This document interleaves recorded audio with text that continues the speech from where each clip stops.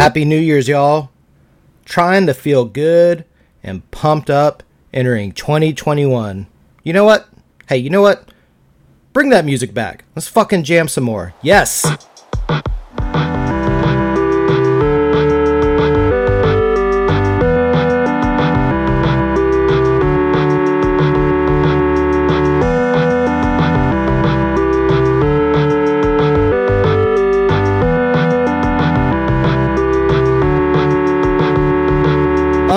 Yes! Welcome to Sound and Strain with Ryan Cano, and I am indeed your host, Ryan Cano.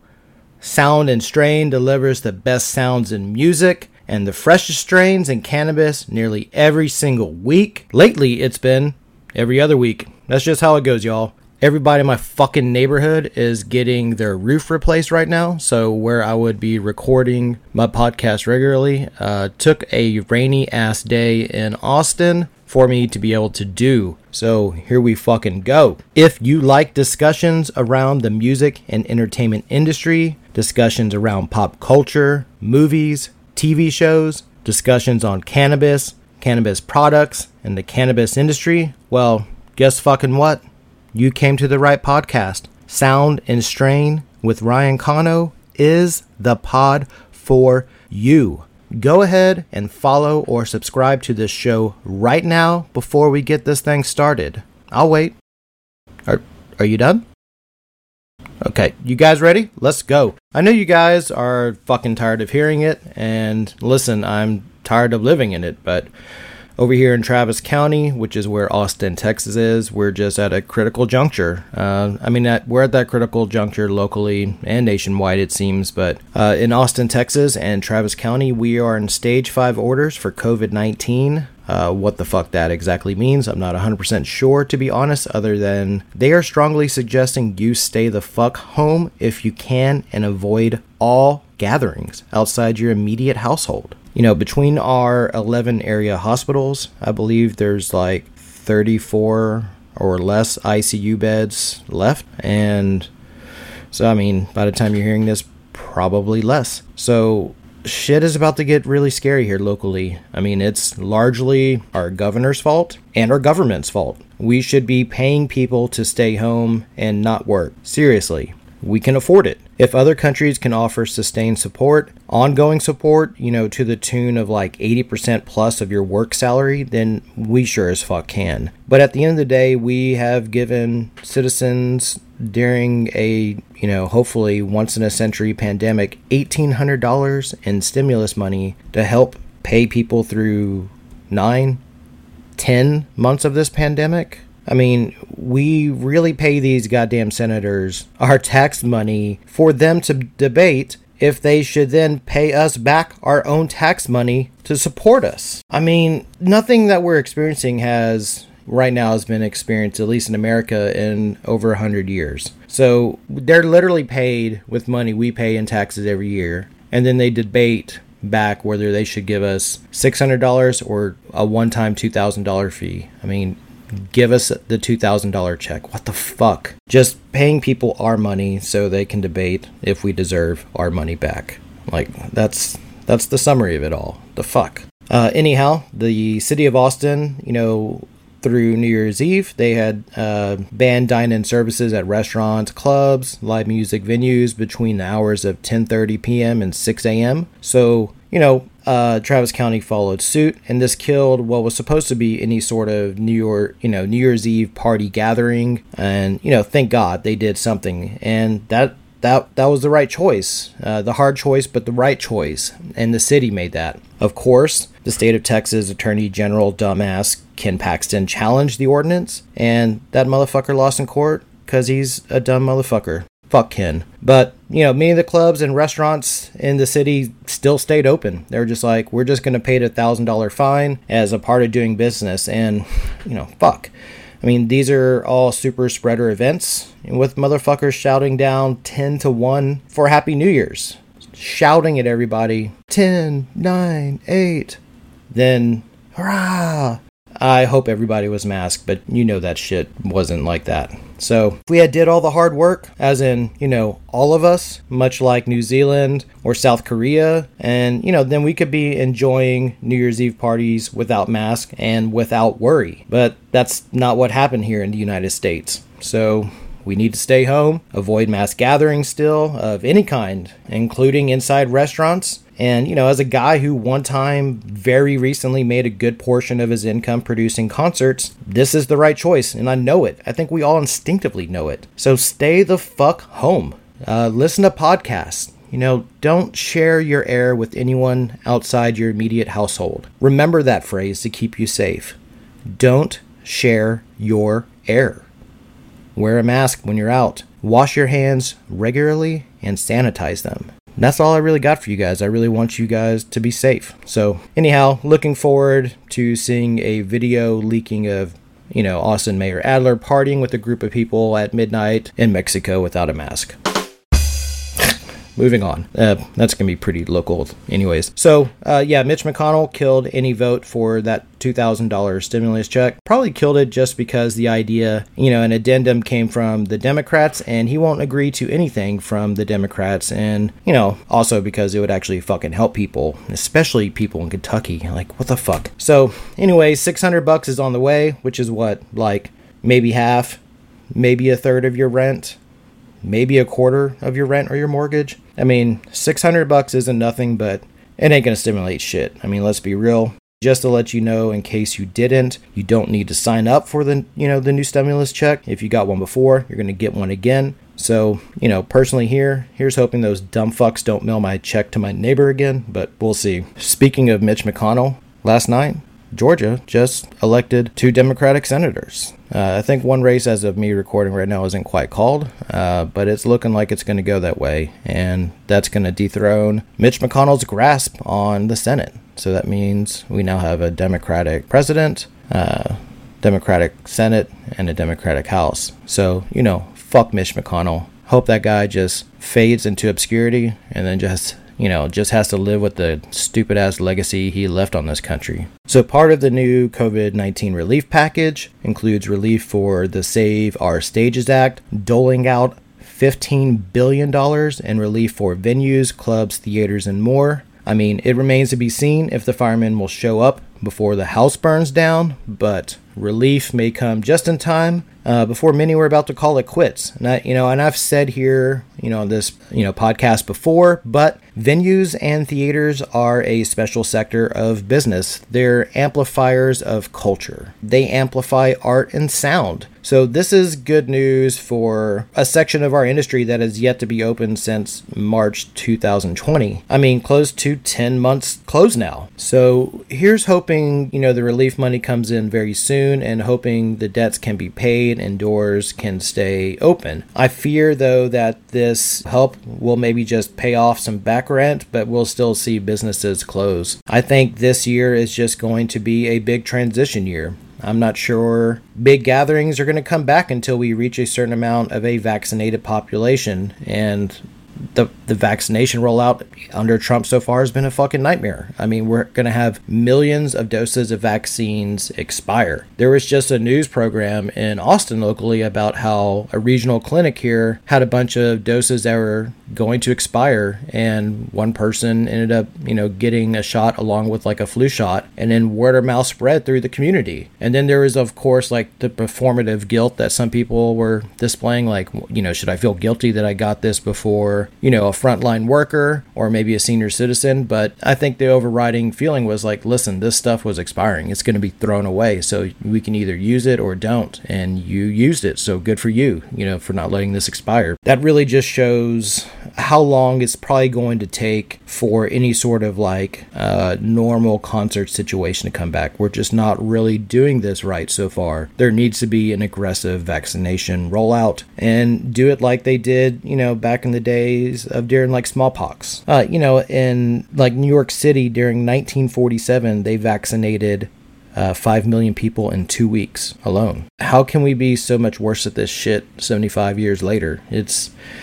It's insane, and herd immunity just seems unlikely at best, so we need to vaccinate basically every single human in the United States, regardless of citizenship or health insurance. If we're just really trying to serve our citizens and our economy, that's what we do, but we tend to only focus on saving work and creating unnecessary victims along the way. We don't think about ways that we could retool, in areas to help people stay alive. I mean, like, what about paying bars that are closed becoming COVID-19 vaccination sites? I mean, just start giving everyone a dose. I mean, please. This really should not be hard. This is wild. We are just so fucking dumb sometimes, and just ineffective and inefficient. It just really drives me nuts. I have no idea, personally where I am in the order of being able to get the vaccine. I think with my autoimmune illnesses and some of the medicines I'm on that suppress my immune system, I think it's sooner than the general population, but I don't really fucking know. I mean, I called my primary care doctor this week, and they didn't really know what's up. They're just kind of waiting on the CDC. There is a map, if you Google it, there's a map that shows you who has the vaccines in your area. I noticed a few grocery stores in the area, H-E-B, had the Moderna vaccine, and hey man, I'm ready to get that shit. I know I'll still have to wear a mask once you get that, but I'll have a lot less nerves,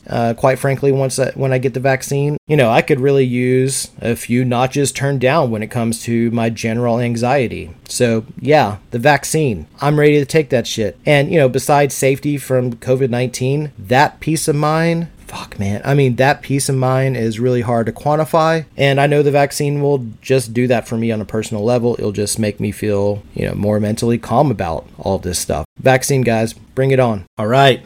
Let's do some quick movie reviews before we get into Strain Talk. Like many of you, over the Christmas break, I watched WW84, aka Wonder Woman 1984. In fact, I watched the first Wonder Woman early in the Christmas day and fell asleep. And then that evening, I watched WW84, the sequel, and then fell asleep. I ended up watching, the sequel WW84 a second time just to see what I missed when I was asleep, and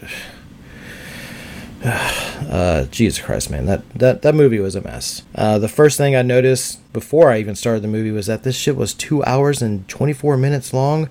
Why are movies so fucking long these days? Give me a tight 100 minutes for the big blockbusters, 90 minutes if it's some sort of like narrative driven film. This movie drags like crazy. The action scenes are actually pretty boring too, in my opinion. Positives, this is no surprise to anyone. You see her. Gal Gadot is just so fine. She is just out of this world, stunningly beautiful woman. And she is as terrible an actor as Arnold Schwarzenegger was when he first started. So take that for what you will. Anyhow, I just found the movie just long and boring. Could easily cut an hour off this film. Like easily, maybe more. And it would still probably be a mess. Also, cool for you if you found the first Wonder Woman movie awesome. But I found it to be a pretty terrible movie too. Just going to assume that most comic book films are really not for me, just how that is. But this movie, not good. Want to watch something really good in terms of movies? I got one for you. How about Ma Rainey's Black Bottom, which is airing on Netflix? This is Chadwick Boseman's last performance, and it is one hell of a performance. The role Chadwick plays requires him to really act all over that screen and just carry so many scenes. And he does. Big time. And I could see him winning an Oscar for this role. I mean, he is that good. And actress Viola Davis, who plays, the real life blues pioneer Gertrude Ma Rainey, and she is just as brilliant acting in the lead role too. Her presence is really felt, which is so important when showcasing as a band leader as the overriding ego amongst a room full of egotistical musicians. What we get in this story is capturing Ma Rainey and her band on tour from Georgia, taking a stop in Chicago to record music in a studio for a label. I mean, you believe her in this role. You really, really believe her. She is Ma Rainey. I mean, she's just brilliant. What we're seeing here in the film is them going into a Chicago that is sweltering hot. It is just humid as fuck in the summer. And the recording sessions really just captured the rising heat throughout the day, and the tension just rises through the movie with the heat. The whole movie basically happens in the recording studio and is based on the session recording the song Ma Rainey's Black Bottom. We get struggles between the label, struggles with the recording engineer, struggles with the manager, struggles with Ma Rainey's band members, just intensity all around. When Ma Rainey is running late for her session or taking a Coca-Cola break, we see the backing band in the break room just cutting it up, talking shit and showcasing their ambitions and shortcomings to each other, and just showcasing their ego all over the place. It's a great snapshot of a moment in time, the recording of a song, and I give this movie a big 5 stars. It's not a perfect film, but it is very, very good. The length of the film is great. The anxiety ratchets up at a really measured pace, and you really get dropped into their world. The acting is stellar. The scenes of the backing band talking shit amongst each other really takes me back to hanging out in green rooms or at music festivals, or really just in the studio with bands. It feels very accurate. After the film, right at the time Netflix usually hits you up with a preview of some other shit, what you get is a history of Ma Rainey and a making of the film of sorts. So you get a good history on Ma Rainey, the so-called race records at the time, the juxtaposition of black artists being taken advantage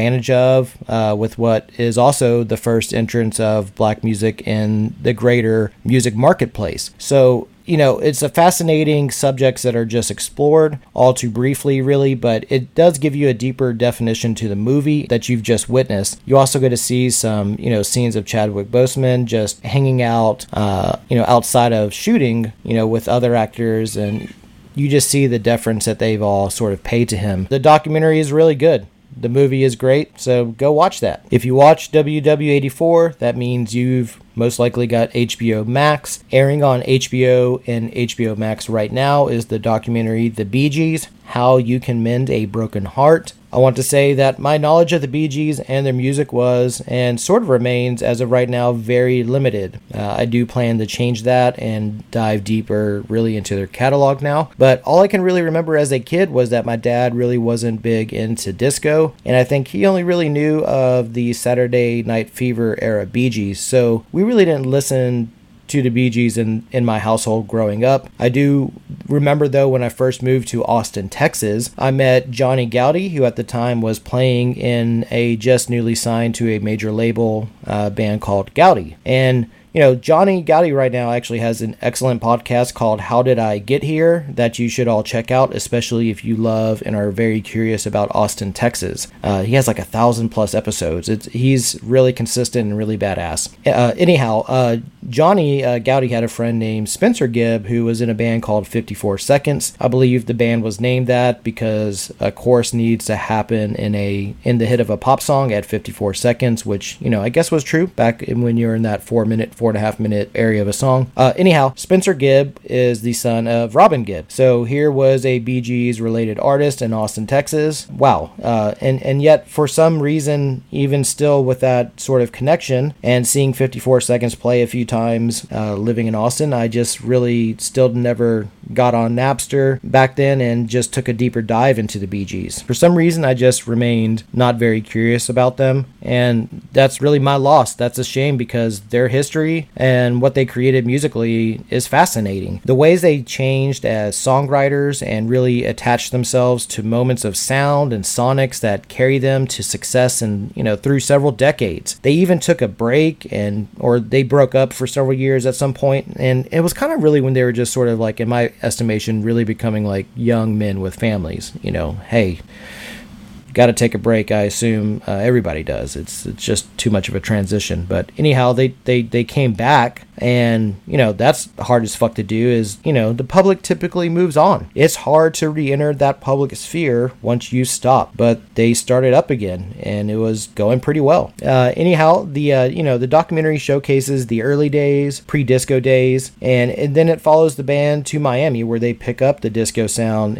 That Miami sound machine disco sound of that era. And of course, we get the Bee Gees doing the soundtrack for a little movie called Saturday Night Fever, and that movie blew up beyond most people's expectations at the time, and that really just carried the band to superstardom. The Bee Gees story has as much tragedy as there is triumph, so it's really engaging as a doc, and you really learn a lot about them as a music group and about them a bit as a family. Plus, you really just get so much of their music along the way of them telling their story that it really just jams almost the whole way. It's a good music doc. My estimation to check out, especially if you want to mentally correlate disco songwriting to current pop hits, because current pop hits just take so much from that disco Miami Sound Machine era, especially in production. So much from back then is still current now. It's a really good documentary to look at and learn about the Bee Gees. Highly recommended. Now, the best shit I've seen on TV in a long ass time is Warrior, which you can find on HBO Max or Cinemax. There's 2 seasons of this show so far, but it's basically a kung fu spaghetti western based upon Bruce Lee's writings. We follow Chinese immigration into San Francisco and basically get to see, a really booming Chinatown around the 1929 area. So we follow Assam, who impresses upon entry at the ports with his fighting skills. He joins the gang soon, and upon there, we enter what is a super violent,